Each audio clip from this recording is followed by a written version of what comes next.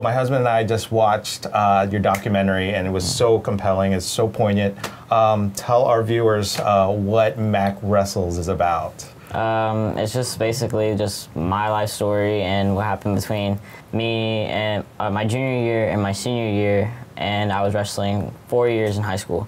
And so then there was this dad on Team Texas when I was wrestling. And I was wrestling his daughter, and I was in the same weight class as her, and I don't know what it was about it, but he filed a lawsuit against me because he found out that I was transitioning and I was taking testosterone, and he filed a lawsuit, and then just ever since then it blew up, the case blew up, and I won in court, and after that it was just basically like CBS, like NBC, you made headlines, not Mexico, just around the country, around the world. Yeah, it was crazy, and I was just like, whoa, this is like absolutely insane. And this was it turned into a activism fight.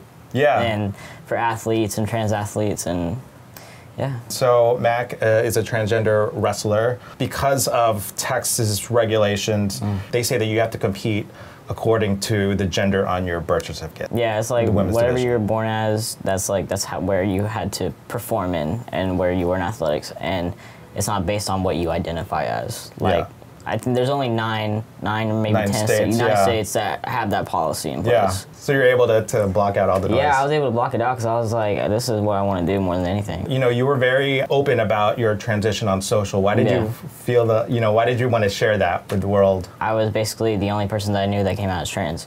And so I really didn't have anybody to turn to, so I turned to social media, and there was a lot of like trans guys, and they were posting like their transition, and I was like, oh, well, maybe to help with my activism, I could help post my transition too. You know, there are a lot of assholes out there, a lot of trolls, but at the same time, there are some people who come at it from a place of ignorance. So I want to clear some stuff up. So first of all, you know, being trans is not who you go to bed with; it's who do you go to bed as, right? Yeah. So when did you kind of know that you were maybe not in the right body? Yeah, 7 years old, 7, 8. It first started off as like, oh, hey, I like this girl. And then it turned into more of like the physical, like wanting to be with a girl. And I was just kind of like really confused, but I was like, well, if I'm thinking this, like there must be like something right about it. So I started thinking more about it, and eventually my mom finally mentioned to me that, did I feel different? And I was like, yeah, I really do. And she was like, do you know what it's called? I was like, I had no idea what it was called. Yeah. Because the only thing I labeled myself as bisexual, and I was like, well, that's because I'm different. And so, and then after that, when me and my mom talked about it, I was like, okay, this is actually called being transgender. A lot of people are saying that you had an unfair advantage because you were taking testosterone, but you and I know that hormone, placement therapy is not the same as performance-enhancing drugs. So can you kind of clear up that misconception? Yeah, so I actually watched a documentary over steroid use versus my experience and other transgender experiences. So a steroid user would use a whole bottle this big. It's 2,500 milligrams, and then what my dose is, I'm just going to use my case, is a 500 milligram bottle, and it'll last me for a month, 2 months, and it's this tiny. Yeah. And that's basically it. Yeah. Yeah. That's so you don't feel like it gave you an unfair advantage at all? No, I don't. Yeah. If anything, you had to work twice as hard. Yeah. Probably. I mean, I would come into practice, and cutting weight for wrestling is a big thing. If you go lower a weight, you have a better chance of winning. So I would cut 15 to 20 pounds, and then on top of that, I actually have a scar from it.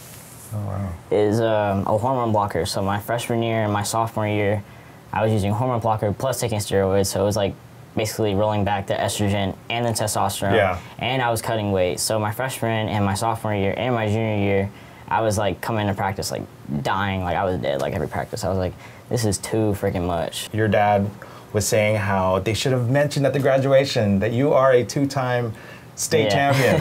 And even you feel like there's an asterisk. Why? Me, myself, personally, I would rather wrestle with the guys. I rather would have won something in the guys division than rather winning something in the female division, because that's not who I identify as. But I really had no choice. So after high school, you actually did get an opportunity to join the state men's team, right? Yeah. What was that like to finally compete? It was good. I mean, obviously, like during like summers, I wrestle guys all the time. Like there was not like a point where I didn't. And so, like, when it came to competition, I was like, okay, well, now it's competition, so I really got to win. Like, I had something to prove. And so, I mean, I had my losses, but, you know, you're going to have your losses. I mean, I lost against girls before. I have. It's embarrassing, but, like, any loss is embarrassing, but you also, like, win from your losses. Exactly. But you were actually kicked off of that team, and from what I gather, it's because the work schedule. Yeah, it was like over a 2-day period. So, oh, really? Yeah, it would literally happen that fast. So I had to work like the first day. Yeah. And I told Coach Ray to send me the times. He didn't send me the times, and so literally we had 3 practices in the same day, and so that's why I missed 4 practices. So that's like it added up, because I had to work the same day. Do you think it went further than that? Like, do you think people were maybe uncomfortable with you being on the team or anything like that? I mean, yeah, there was a couple of coaches that had a problem with me, and I knew they did. I hear things, like the word follows, and, you know, but, you know, it's okay, because right now I'm able to wrestle in college on the guys team. Yeah. I mean, it sucks that I had to, you know, miss the national team, but, you know, not everybody has also made the national team. On Muscle and Fitness, we've covered this world record breaking powerlifter, Matt Kroc, but he transitioned into Janae Kroc, and she wants to now return to compete, but in the men's division, but not as a man. What are your thoughts? I mean, if she wants to do that, I mean, go ahead. I mean, what does she gotta lose? Yeah. I mean, she's competing against men. If that's what she wants to do, then let her do it. Let's talk about what has happened since the camera stopped rolling. You enrolled in college. Yeah. At Life University in Georgia, right? You were recruited for the men's wrestling team. Yeah. And you got your top surgery, and you got your name legally, or your gender legally changed on your birth certificate. So tell me about all these developments that happened since the camera stopped rolling. Okay, so it took us 3 years now to get the gender marker changed, and then it took about 2 years to get the name changed. And then I had top surgery in August. So then that basically, I basically pulled on my medical red shirt for college. So I was being smart, because I didn't want to like push myself. Yeah. And mess up my chest. And so right now I'm able to, this season, be able to compete. Oh, you must be looking forward to that. Oh my gosh, yes. Yeah, I am. I really am. Knowing the competitor that you are, you're probably like, I'm ready to get back on the mat. Yeah, I'm like, you know, practice is practice, but it's, you know, competition is a whole different thing. And just for people who don't know what top surgery is, can you just really quickly tell? Yeah, it's just basically taking the fat and any other like muscle tissue that needs to come out, like out of the breast section. I gotta ask, how do you train? Like, what's your training like? I usually train maybe 2 to 3 times a day, if not either once or twice. And if not, then I'll get in like a good 3-hour hard session for a day. I usually do cardio from 10 to 15 minutes of abs in there.